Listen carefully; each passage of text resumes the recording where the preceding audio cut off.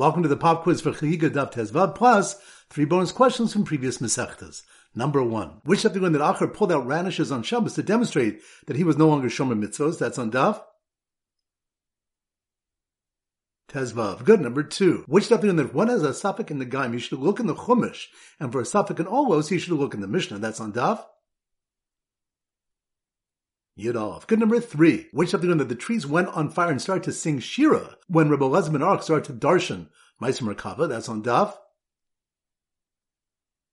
Yudalef. Good. Number 4. Which Daf do we learn that there's Malchokes of Rabbi Yud ben Tema and his Chaverim had mastered 600 or 700 Sadarim of Mishnayos? That's on Daf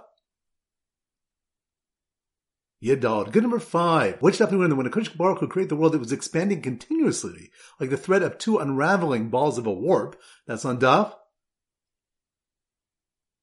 Yud Beis. Good. Number 6. Which Daf do we learn that a Baskel told Nebuchadnezzar that he was ridiculous to think that he would be like Hashem above the clouds, given the long journey to the Kisei HaKavod? That's on Daf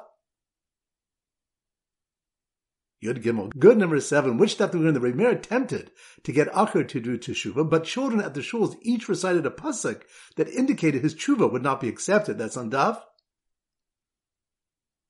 Tezvav. Good. Number 8. Which Daf do we learn that when the pasuk states Nefesh Tachlis Nafesh, it's referring to monetary compensation? That's on Daf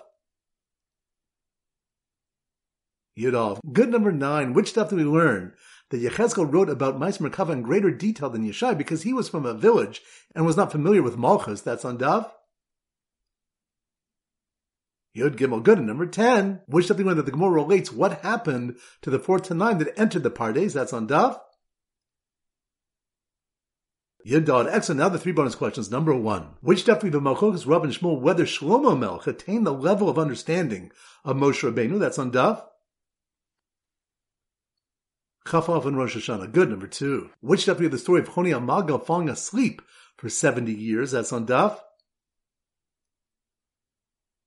Chaf Gimel and Tainas. Good. And number 3. Which Daf do we learn that the reason the Jewish people deserved extermination at the time of Purim was because they bowed to the image of Avodah Zorah in the time of Nebuchadnezzar? That's on Daf